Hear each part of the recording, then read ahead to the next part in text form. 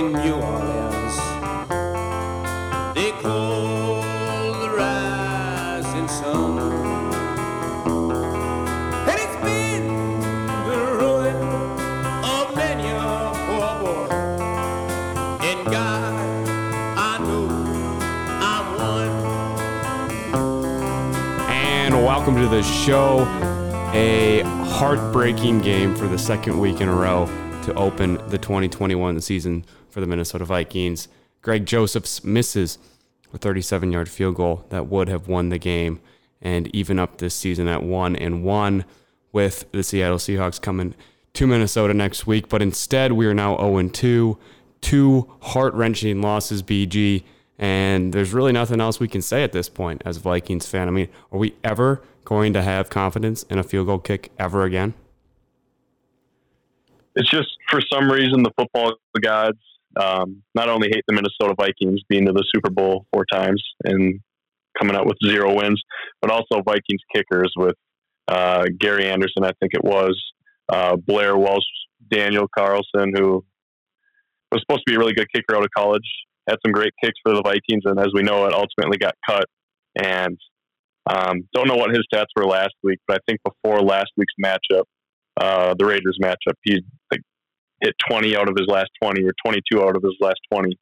So which just adds on to the curse, if you want to call it that, with Vikings and its kickers. But yeah, he was 4 of 4 yesterday. The 37-yarder he missed.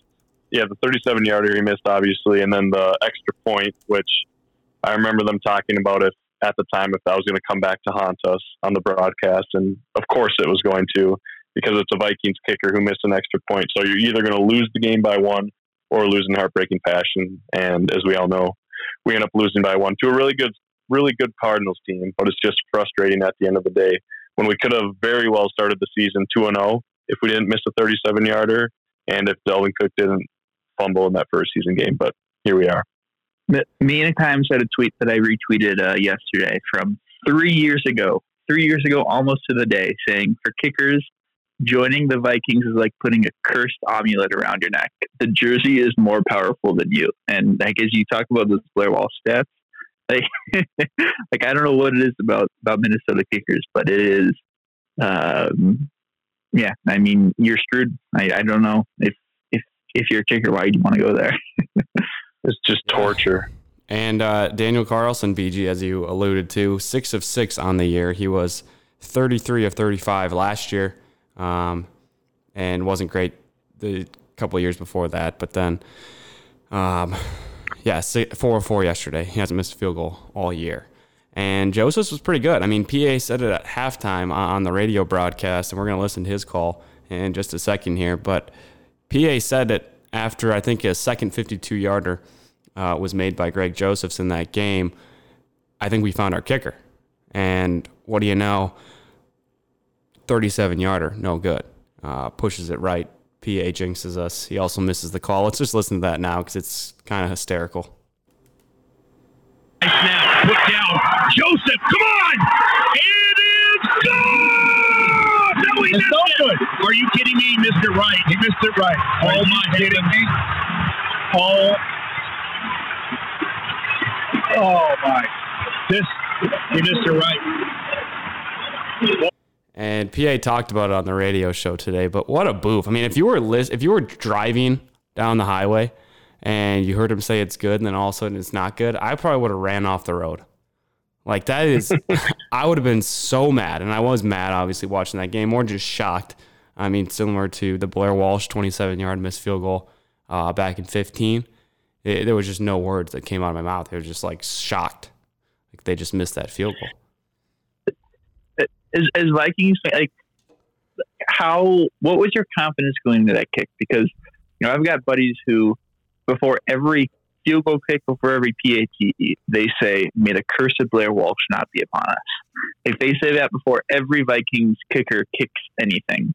And, like, I've just come to understand that the Viking fans have absolutely no confidence in any of their kickers. Like the two of you, like, what was your confidence lining up to take that kick? Because it was a PAT. I mean, it was a 37-yarder, like, right in the middle of the field. It was a PAT. Like, was there any doubt in your mind, or how much doubt in your mind was there that, yeah, he's going to miss this? Yeah, if I had to put a percentage on it, it probably would have been 55% confident that he was going to make it. And it's gotten to the point where, like, I probably would have been more confident than that. But it's just, I don't want to get my heart broken every week. So I come in with low expectations. And, like, 55% is obviously low. But for a 37-yarder, it should be at, like, 90% for an NFL kicker to do it. So, like Beal said, I was just kind of in shock, but not. It's hard to explain. I didn't really react when he missed it because I was shocked that he missed. But looking back on it, like, it's something I should have expected. And it sounds horrible to say it, but not got my hopes up before the kicker went out there, because I've seen it so many times, and it's the hopes up. No way we're going to come back and beat this team. We're on the road, especially how we played last week, and then it just comes thudding down with the crash. It's hard to expect, but it's totally something to expect as a Vikings fan. Yeah, I was pretty confident. I mean, I thought that they had a very good chance to make that kick. I thought Greg Josephs was cold-blooded. I thought he had just ice in the veins walking out there. He drilled the 53-yarder last week, and he split the uprights. I mean, it was right down the middle. He piped it. And this is 16 yards closer. It's right in the middle of the field. It's indoors. It's perfect grass conditions. There's no wind. And there's probably 10,000 Vikings fans in the stadium ready to go nuts when you make this kick and get to 1-1 and knock off the Arizona Cardinals at their place and really make it a great football weekend for the entire state of Minnesota. I mean, the Gophers go down to Denver. They roll through Colorado. The Vikings play pretty good. Kirk Cousins, very solid performance, probably the best start to his career in Minnesota that he's ever gotten off to. It would have been an all-time football weekend, 2 road wins, both underdogs in both of their games, and it would have been a great football weekend. Now, we'll talk about the Gophers later on, but there was bright spots in the Vikings team too. I mean, Danielle Hunter, great day. KJ Osborne, great day. Dalvin Cook dominated. I think he had 92 yards in the first half. The offensive line played tremendous, way, way above what we expected. I think they gave up 1 sack, and you could even blame that on Kirk. But the offensive line held up. They held up against J.J. Watt. They held up against, what's the dude's name? 5-sack guy. Chandler Jones. Chandler Jones, thank you. And they played good. They played good enough to win. And you have a 37-yarder to win it. And obviously, it wasn't the only reason we lost that game, but it's the glaring one. And it's something that you cannot have happen if you're going to be a championship team. And this is probably the best 0-2 team in the NFL right now, but they have to find a way to start winning these games. I have to imagine that Mike Zimmer's opinion on kickers is similar to mine, where I've come around the past couple of years where I haven't played organized football since middle school. And I have to imagine, like, if you're an NFL player, you know, just how tough, you know, whether you're a lineman, whether you're a cornerback, you know, whatever your position is, if you're not a kicker or a punter, I mean, you're getting literally your ass kicked for 60 minutes. I mean, you feel like shit for 2 days after you play those NFL football games. And you have games come down to a soccer player kicking the ball who doesn't put in like that same, I guess, I don't want to say put in that same work, but who doesn't, you know, football doesn't affect kickers the same way it does every other position. And there's a part of me that almost wants to ban kicking from all of football because it's just so radically different. I would love that. Vikings fans, I'm sure would love it. Oh yeah. But like for the Vikings, especially like, and not just for Vikings fans, but for Vikings players. I mean, like to have so many games in the Zimmer era, I think we've all probably seen, you know, that was a tweet going around, at least how I saw it, is all the close losses in the Zimmer era. You know, when it comes down to like, how do the players feel with, you know, all that they put into the game, all the prep they put in the game, everything, and to have all these losses come down to a guy kicking a ball, and that's his only job is to kick a ball, and everything that they put their bodies through comes down to a guy kicking the ball who doesn't put his body on the line every play. Like, I have to imagine Zimmer like absolutely despises the kicker position, like just as a concept. and Vikings players have probably come around to that feeling the past couple of years as well. Yeah, I'm with you. And the stats with Zimmer as the head coach are not good for kickers. I think we're the 7th worst team in the NFL field goal percentage wise since Zimmer came here in 2014. And obviously Zim doesn't have much to do with that, but when you're talking about a position that's very mental, and I think Greg Joseph said in an interview a couple weeks ago, 70% mental. I don't know where he gets that number from, but it's a very mental position, right? You're kicking a ball. It's a lot like golf. It's not very helpful when your head coach up until today or Monday is super, super critical of the kickers, and sometimes rightfully so. But Daniel Carlson has one bad game, and he might have had two bad games, but that one really bad game in Green Bay, it cost us that game early in the season. We had a very good roster. It was a Super Bowl aspirations team, and they fire him. And now he's 6 for 6 this year, and it was 33 of 35 last year. And you're thinking, like, we still haven't found a kicker. We had somebody, had a couple bad games. Our coach just tore him a new one, and then they fired him on Monday. And then you get the next guy comes in, and he's bad. And then the next guy comes in, and he's bad. I don't know if we're on, like, number 4 or 5 since Daniel Carlson. But Greg Joseph's, up until this point, has shown us everything has been very professional. Everything's been clean. He takes his job very seriously, it seems like. He was money last week when we needed him to be. And then this happens at the very end of the game. We lose the game because of it. And you got to question and say, how much of it is that? Because in the back of his mind, he knows if he has 1 or 2 or maybe 3 bad games, he's gone. There's no patience for bad kicking in Minnesota.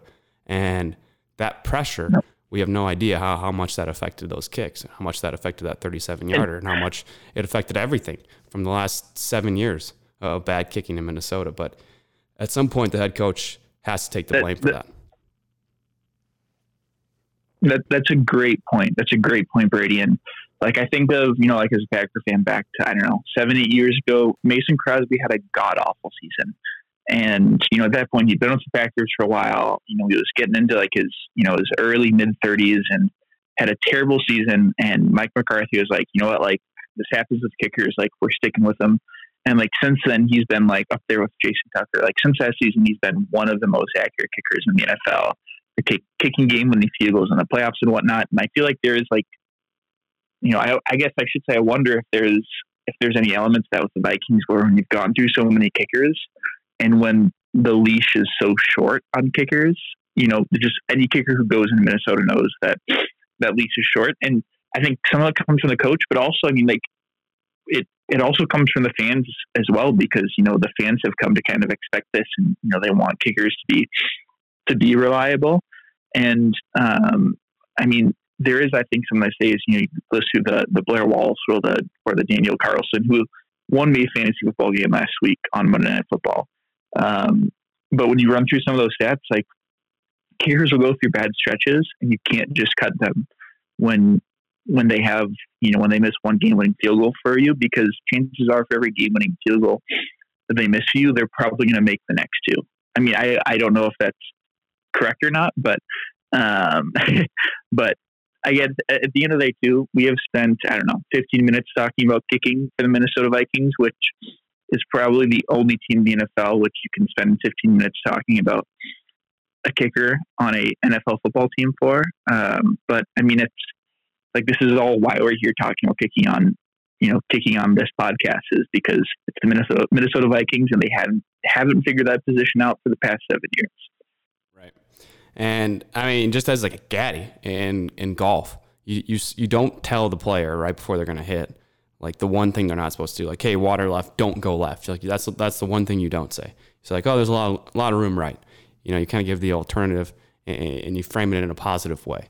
And that's not like Zimmer's going up to Joseph before the kick, like, you better not miss this, but just it's implied.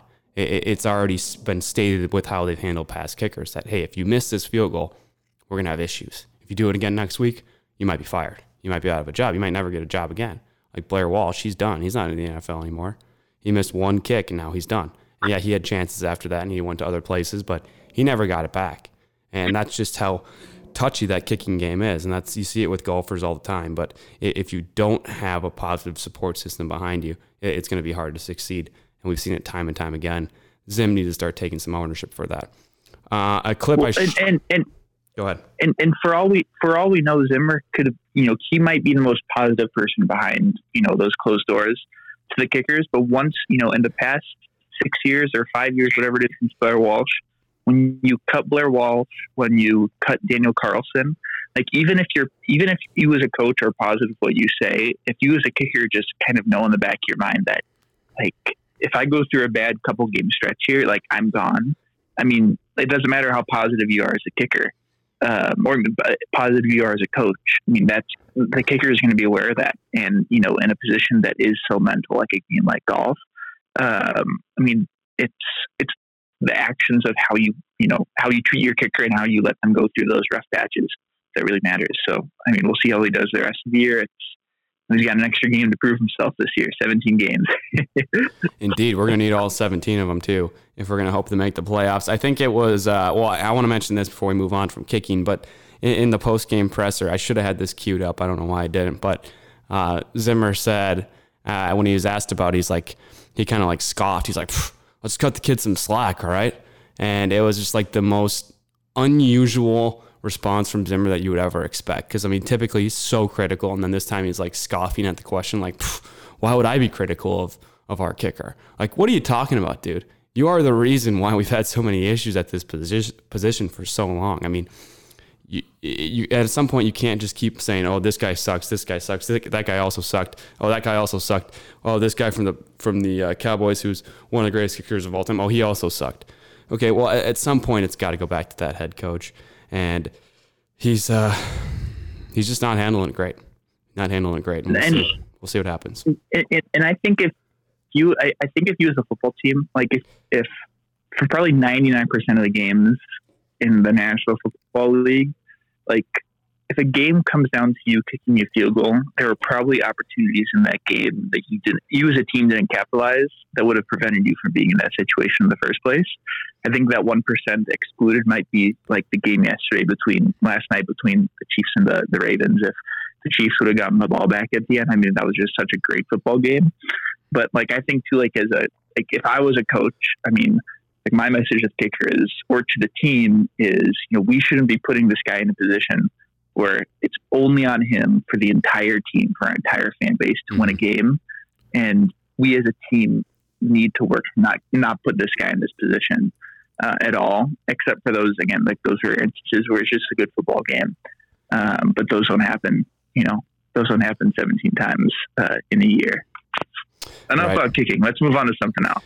Yeah, let's move on. Let's talk about this stat. Andy, I think you were alluding to it earlier. The Vikings are 8-15-1 in games decided by 3 points or less under Mike Zimmer. And this is, again, kind of related to kicking a little bit, but that's just dismal. I mean, Mike Zimmer, after this week and really after last week as well, he's definitely on the hot seat at this point, and I think Spielman as well. But if they don't start winning games, if they're 0-4, and I don't know when our bye week is, but if they only have like 1 or 2 wins by the bye week, I don't know why they'd continue on with Mike Zimmer. I mean, clearly it's not working. Clearly it's time to move on. And if they get to that bye week with only 1 or 2 wins on the schedule, I'd be very happy to see him gone at that point.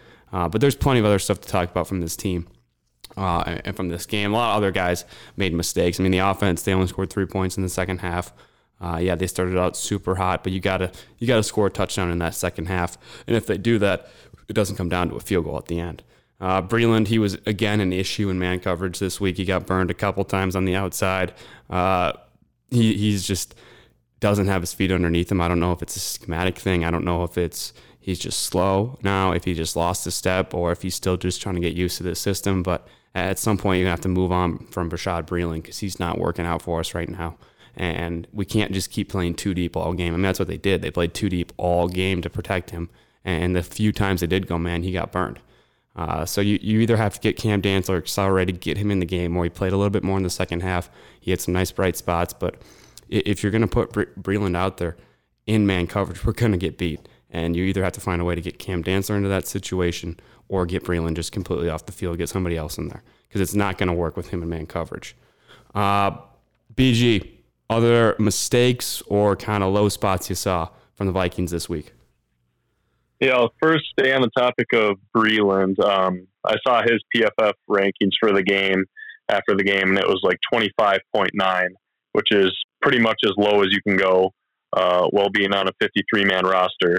So I think it's at the point, we've seen it not 1 game, but 2 games so far in the short season, seeing Breeland just get absolutely burnt failing to do his assignments on the field that have directly influenced points for the other team, and you can make the argument for losses.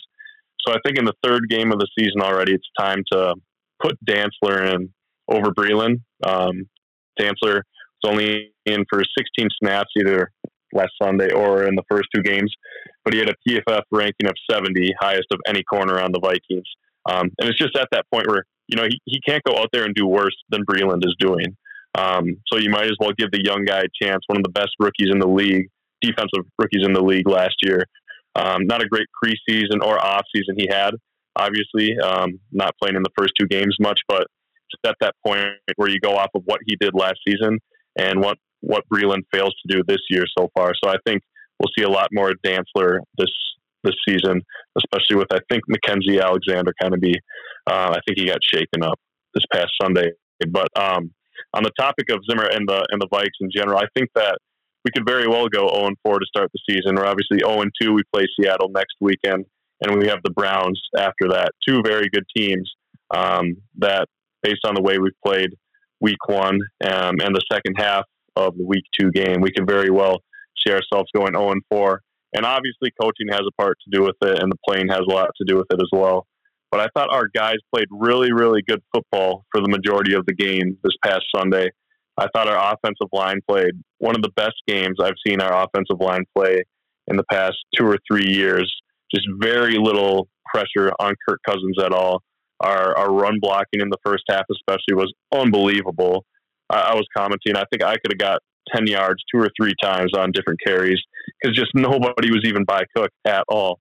And that was really, really encouraging to see, especially with Kirk Cousins as our quarterback, knowing that he is one of the least mobile and agile quarterbacks in the history of the NFL. And he's superb when he has protection around him. And after that week 1 performance where we couldn't protect Kirk and we had so many penalties, every offensive line starter had a penalty. To see us bounce back like that against a really good Cardinals defensive line, that was really encouraging. So I was happy to see that.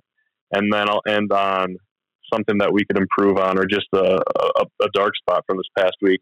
I think Zimmer, again, just had some boneheaded calls out there with doing that squib kick to end the first half when there was 20 whatever seconds on the clock, and they were able to get that 62-yarder for Matt Prater. I don't know why you don't kick it in the end zone, get the ball at the 25-yard line. Sure, they're going to have 5 to 8 more seconds on the clock, but they started up 10 more yards on the field. Of course, you don't know what's going to happen if they do start back at the 25. But without that 3 points, you're not in that position to kick a game-winning field goal at the end of the game. So I didn't like that. And then I saw a lot on Twitter the clock management at the end of the game where you have like 37 seconds, or the 37-yard line is probably why I said that. But you have like 40 or 30 seconds left in the game. You have 1 timeout, and you just let the clock run down to take that final field goal, where I feel like with any other team that's acceptable, but with the Vikings, you just got to get every single yard you can to make that field goal an easier kick for whoever's going to be kicking, for Joseph to convert it. And I understand why, after he made 52-yard field goals in the game, but he also missed an extra point. So I just think that, like you said, Beal, Zimmer is on the hot seat for going 0-2, but beyond that, just some of the stuff he's calling is just so conservative, where we've seen in his play calling with the rush. Okay, once the run game's open, it's passed. But also just the time management and how he operates the game. It seems like he's coaching still in the 2000s. Yeah, I mean, Brady, I think. Go ahead, Andy. Oh, I was gonna just kind of off that, like, you both kind of talked about Zimmer on the hot seat, and as I look at the NFL the last 2 weeks, I think there are so few things we know about football. Like, I don't even know what teams are good or not. Like, I know the Buccaneers are good, and I feel like that's about it. Really, but the teams that are good, and of course Tom Brady. But I feel like defense this year is going to be the most like obsolete, I guess, defense has been. Like, I don't foresee in the future us seeing like another Ravens, 2000s defense or a Bears defense that just like teams that have defenses that can just dominate games. Offense has just gotten so good. I think like a silver lining for Vikings fans is that your offense has been able to score points these past 2 weeks. I mean, if back to kicking, if Joseph doesn't miss that extra point, then, that you're going to overtime. You're not kicking that, or you're kicking that field goal to win the game without the pressure of losing the game. Mm-hmm. Like the offense seems to be working. I mean, I just know I've watched both games off of Red Zone the past weeks for the Vikings, but like the thing I thought about this weekend was like, Irv Smith is out for the year, I think, or is he out for just maybe the first 6 games? Like he's an athletic tight end, like Beal, you and I talked to Kean Fahey last year. He talked about how Irv Smith is one of those athletic tight ends who could be a great, top tier tight end in the National Football League. Like this offense seems to be clicking. The offensive line seems to be playing well. Dalvin Cook is doing Dalvin Cook things. That injury that, was probably pretty scary yesterday. He came back from that and everything seemed to be all right. Mm-hmm. But I think in an NFL season, I think it's going to be dominated by offense. Like, I think the Vikings are at least going to be able to hang in there. And on the flip side, I forget which of you mentioned Zimmer's record, in one-score games. And typically you like to see those one-score games being around 50-50 because they are toss-ups. But, the Vikings have lost 2 games by, 4 points combined this season. And you go up against 2 teams the next 2 weeks, 2 teams that I think most people consider good NFL teams, the Seahawks and the Browns. And I expect the Vikings to probably score 20, 30 points in both games because I haven't seen anything out of those defenses that shows me the Vikings can score 20, 30 points in those games. And all you're asking your defense in the NFL this year is, can you come up with those 1 or 2 stops, like in the third and fourth quarter, those momentum turning stops.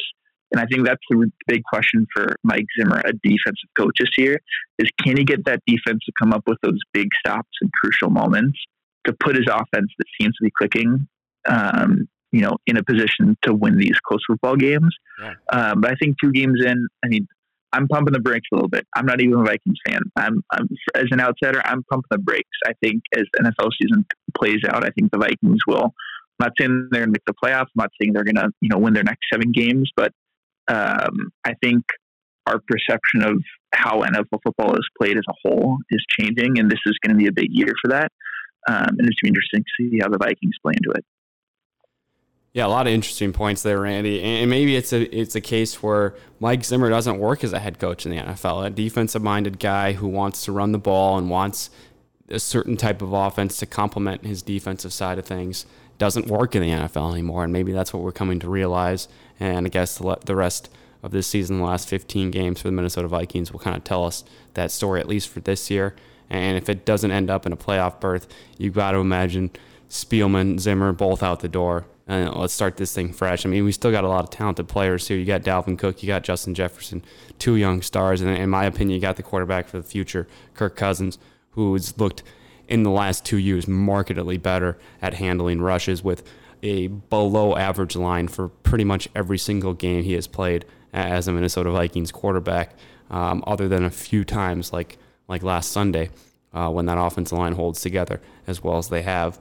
But Kirk has been fantastic. I think he's got 5 touchdowns on the year, just shy of 600 yards, 0 interceptions. He's driven us down the field both games when we needed him to, and he should realistically have 2 game-winning touchdown drives or 2 game-winning drives right now on his record to start this season. Both of them wiped away by a Dalvin Cook fumble and then a 37-yard missed field goal. But that's not on Kirk. He played fantastic. I thought he did everything we needed him to do.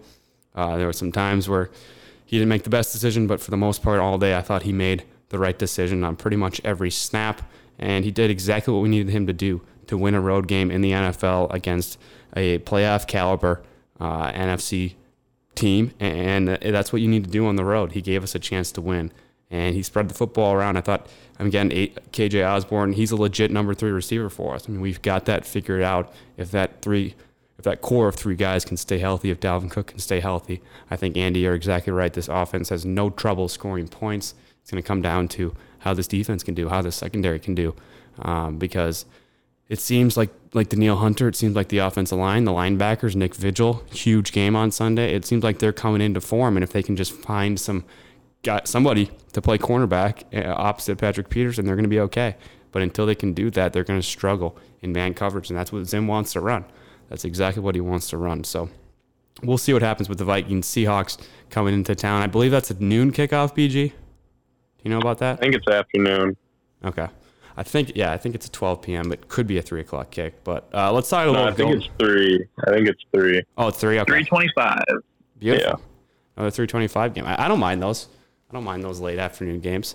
You guys want to flip over to a little Golden Gopher talk, and we can also talk quickly, Andy, Packers and Lions, because they're about to go in just a few minutes here. But let's talk Gophers first. They trounce the Colorado Buffaloes 30-rip, and as 2.5-point underdogs, BG, going into that one, you got to be pretty pleased with PJ Fleck, with Tanner Morgan, with that offense, Trayson Potts, and then also with the defense. I mean, shutouts don't happen in college football, and they just pulled one off on the road.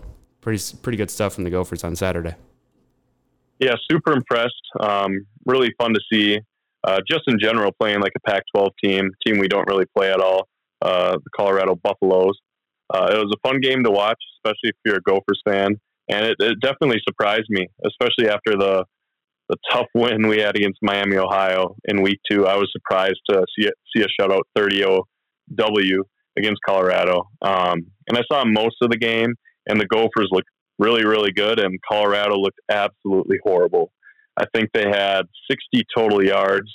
I was watching one of the last drives, I think with like 2 or 3 minutes left, and they said that was Colorado's first drive with more than one first down. So our defense just absolutely swarmed them in the run game and in the passing game, which is awesome to see, especially later in the Big Ten season when how good your defense is really comes into factor with those colder games, those outdoor games. So that was really good to see.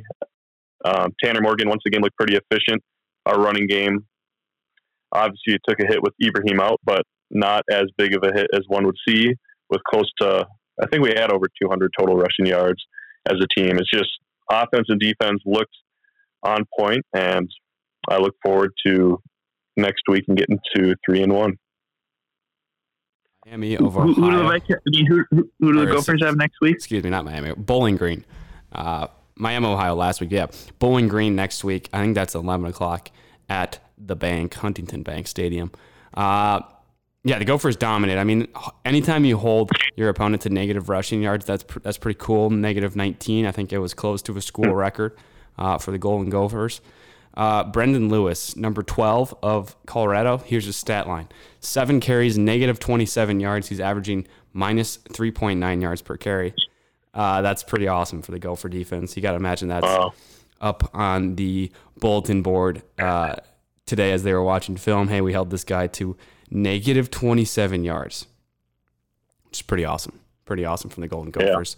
Yeah, they cool. should get to 3-1 next week. You never want to guarantee that. They're 31-point favorites at the moment. That's a lot of points, PG. But they should get to 3-1 next week against Bowling Green. And then that starts the Big Ten schedule. We got Purdue, then Nebraska to start off Big Ten play. Iowa, Wisconsin right near the end of the schedule. As usual, I think we play Iowa on the 13th, Wisconsin on the 26th or 27th. It's that Saturday of Thanksgiving weekend. But some good games in the back half of this Minnesota schedule. Indiana's mixed in there as well. But yeah, should be good for the Gophers. They got a good chance to potentially run the table here and get to Iowa. That'd be the next time they play a ranked opponent, and that'd be pretty awesome to run the table, get to like 9-1, something like that, 8-1, and play the Hawkeyes. And I think that's in Kinnick this year. Andy, you gonna go to that game? That game is November 13th. I will be abroad. I will be in Europe, so I will not be going to that game. But I mean, if Iowa beats Penn State in a couple weeks here, and I'm assuming I was going to win the rest of their games besides Penn State game before that Minnesota game, but I was going to be a top 4 team with 2 weeks ago. Looking at a college football playoff, and Minnesota could play spoiler. I don't like their chances in Kinnick just because Kinnick is such a tough environment to play in. But the thing I'm excited for, I mean, I know it's 2 months away basically at this point, but for that Iowa Minnesota game is, I think Tanner Morgan and Spencer Petras, the Iowa quarterback, are like the same person. Kind of like this weekend we saw Bo Nix and Sean Clifford, who I think are the same quarterback. Mm-hmm. Like Petrus and Tanner Morgan, they can both have like that one quarter of football where they look like an NFL pro style quarterback and they're hitting all the tight throws. They're going through all their progressions, whatnot. Then they can have those quarters where you're just kind of like, what are you thinking here on some of these throws? Mm-hmm. And you guys have watched more Minnesota football than I have, at least from what I've watched of Minnesota football. I see them as two very similar quarterbacks. And they're in from a team perspective, I mean, these are two teams who like to run the ball. They like to control the pace of the game. Regardless of win-loss record going into that game in November, it's going to be a classic Big Ten football game. There's going to be 13 punts. The final score is going to be 24-21. I mean, that's going to be a good football game. And Minnesota, I mean, kind of like Iowa, besides that Penn State game. I guess we're kind of the Penn State on your schedule as Gopher fans, but I think we both have relatively easy schedules in the Big Ten West this year. Wisconsin, I think the jury's still out how good Wisconsin is.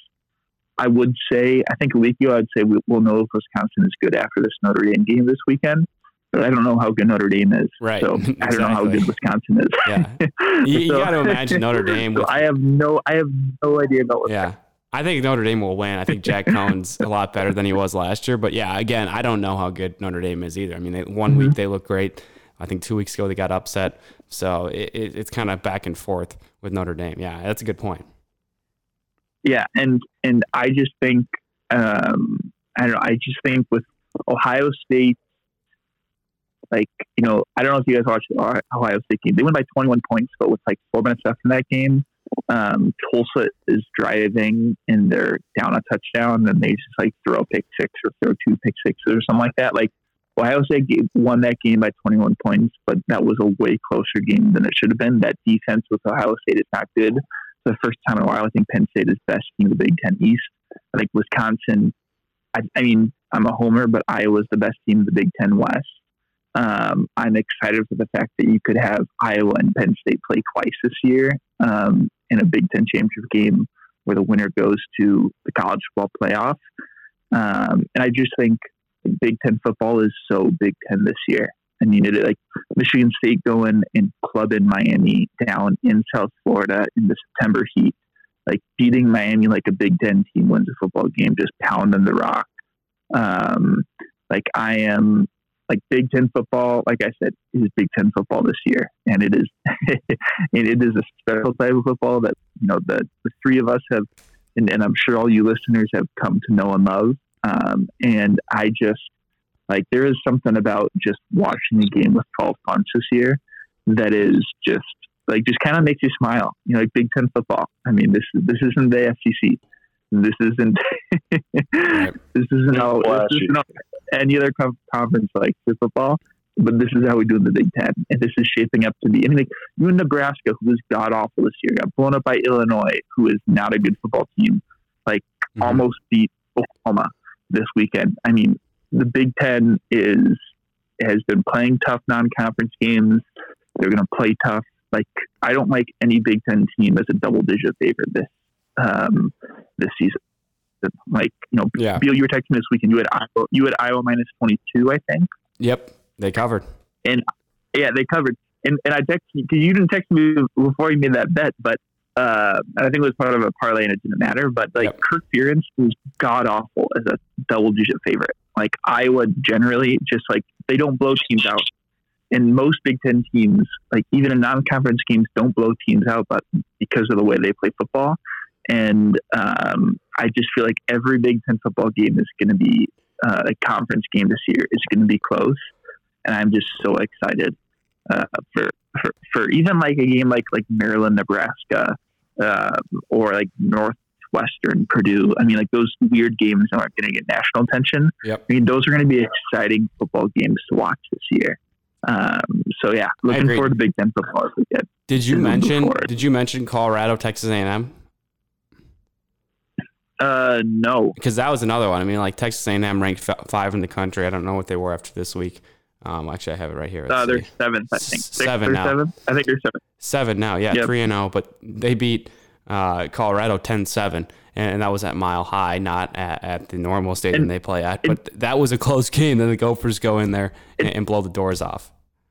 and they played Kent State, I think, and they gave up like 20 points or something like that to Kent State. Iowa gave up 1 touchdown to Kent State. I was only giving up 3 touchdowns this whole season. Like it is interesting to watch these kind of crossover games of like teams that you've played and how they've played other teams. In the Big Ten, I feel like is, besides Ohio State, who is taking teams like Tulsa and letting them hang around for most of the game. Yeah. I mean, even like Penn State, Auburn. Like, I don't think Auburn. I mean, I feel like Auburn was ranked 22nd because they're an SEC football team. I don't know if Auburn's going to be like a fantastic football team this year. Solid. I mean, like, that game was electric this weekend. That was a good football game. Yeah, and they held their own, and they honestly, it was a great football game. If that wasn't at Penn State, if that wasn't in front of 110,000 fans, Penn State doesn't win that football game. No chance. And huge props to Auburn. Like, got to give props to Auburn because the SEC is notorious for never playing Big Ten teams non-conference in the North. Those games are always a neutral site game in Dallas or Atlanta or like somewhere else.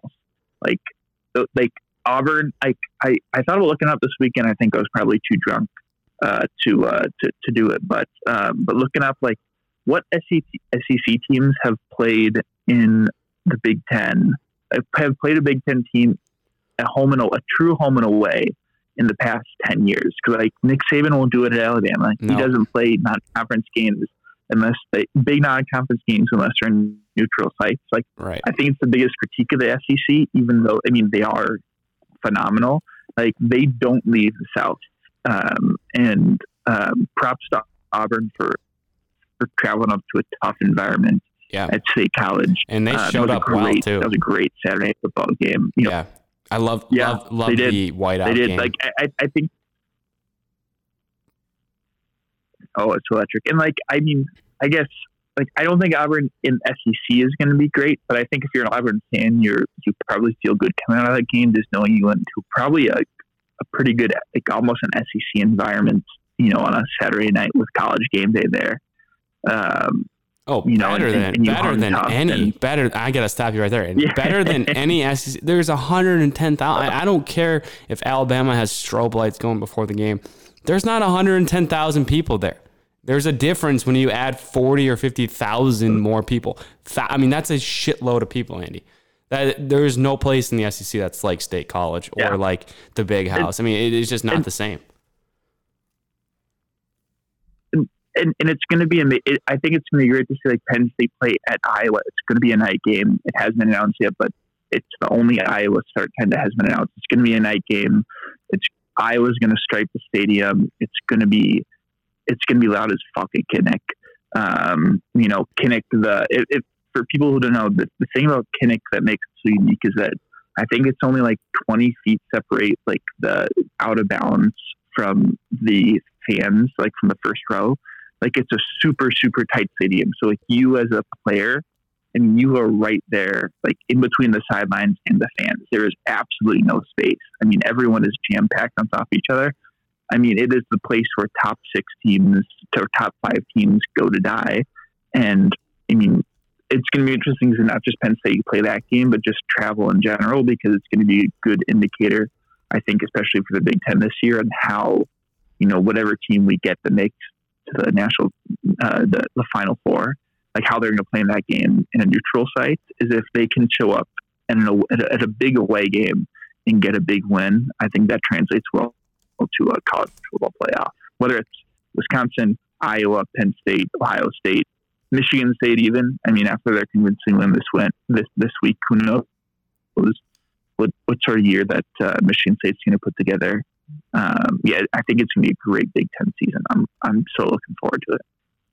Upon further review here of the Alabama football stadium size, they're pretty damn close. They got about 100,000 in there, so they're not far behind. But like State College, I guess I've never seen a game in Alabama, but I've seen a game at State College. It's unbelievable how big that stadium is, how loud that place gets, especially for the whiteout game. I haven't seen a whiteout game there, but just watching that on TV, it sounds different. It's so much louder than really any game else on TV that you watch. I mean, you can almost hear the individual fans screaming. It's so damn loud, and it's so fun to watch those games on Saturday night. And it was great to have the game day there, to have Herb Street there, to have Chris Fowler there. I mean, they're the best in college football, so it's always a treat when you get them at a whiteout game, especially a top 25, a big-time game.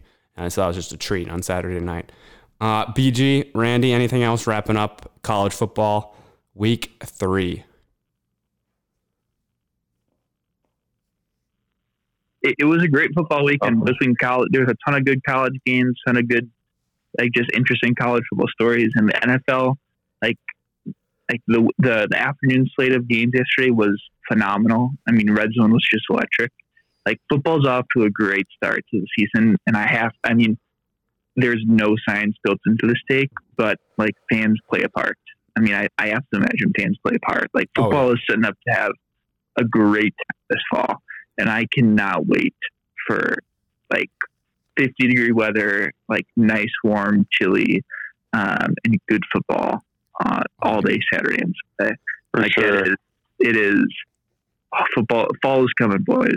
Fall is coming, listeners, and it's going to be a good one this year. Yeah, and we've had 2 great Thursday night games thus far.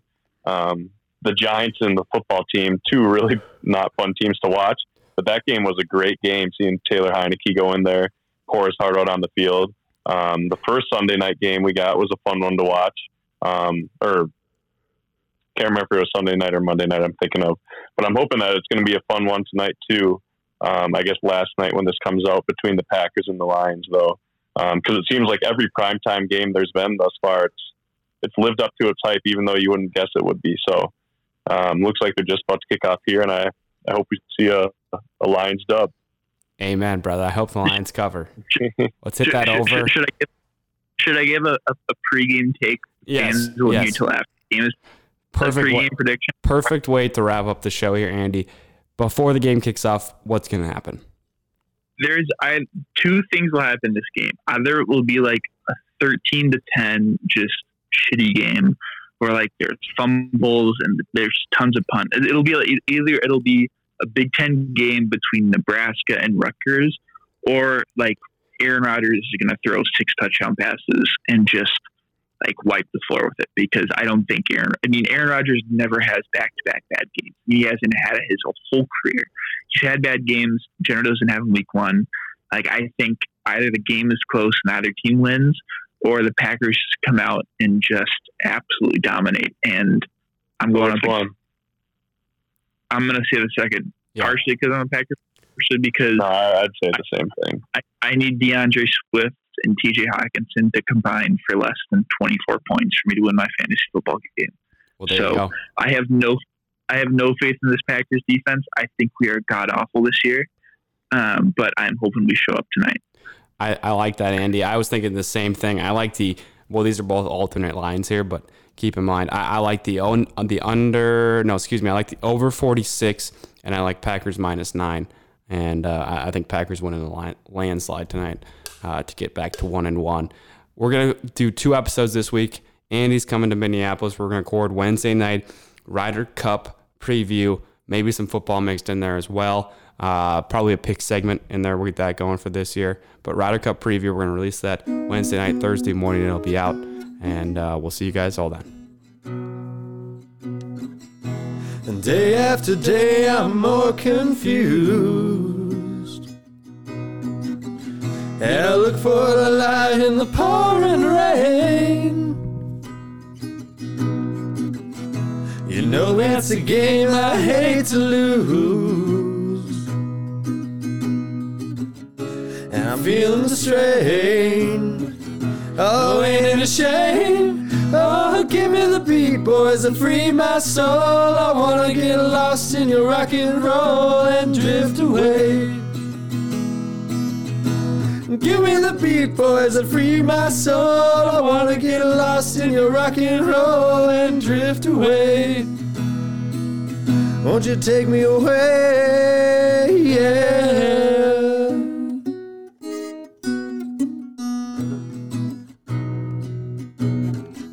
I'm beginning to think that I'm wasting time.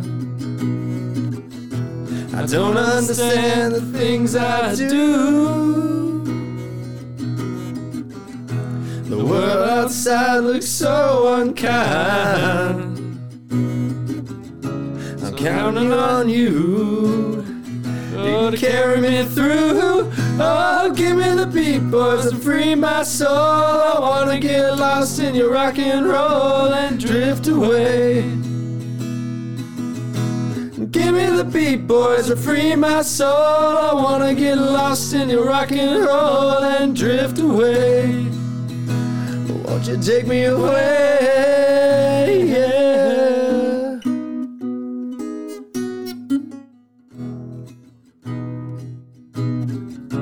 And when my mind is free, you know melody can move me.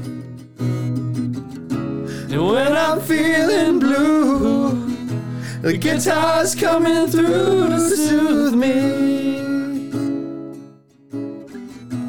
Thanks for the joy that you've given me. I want you to know that I believe in your song.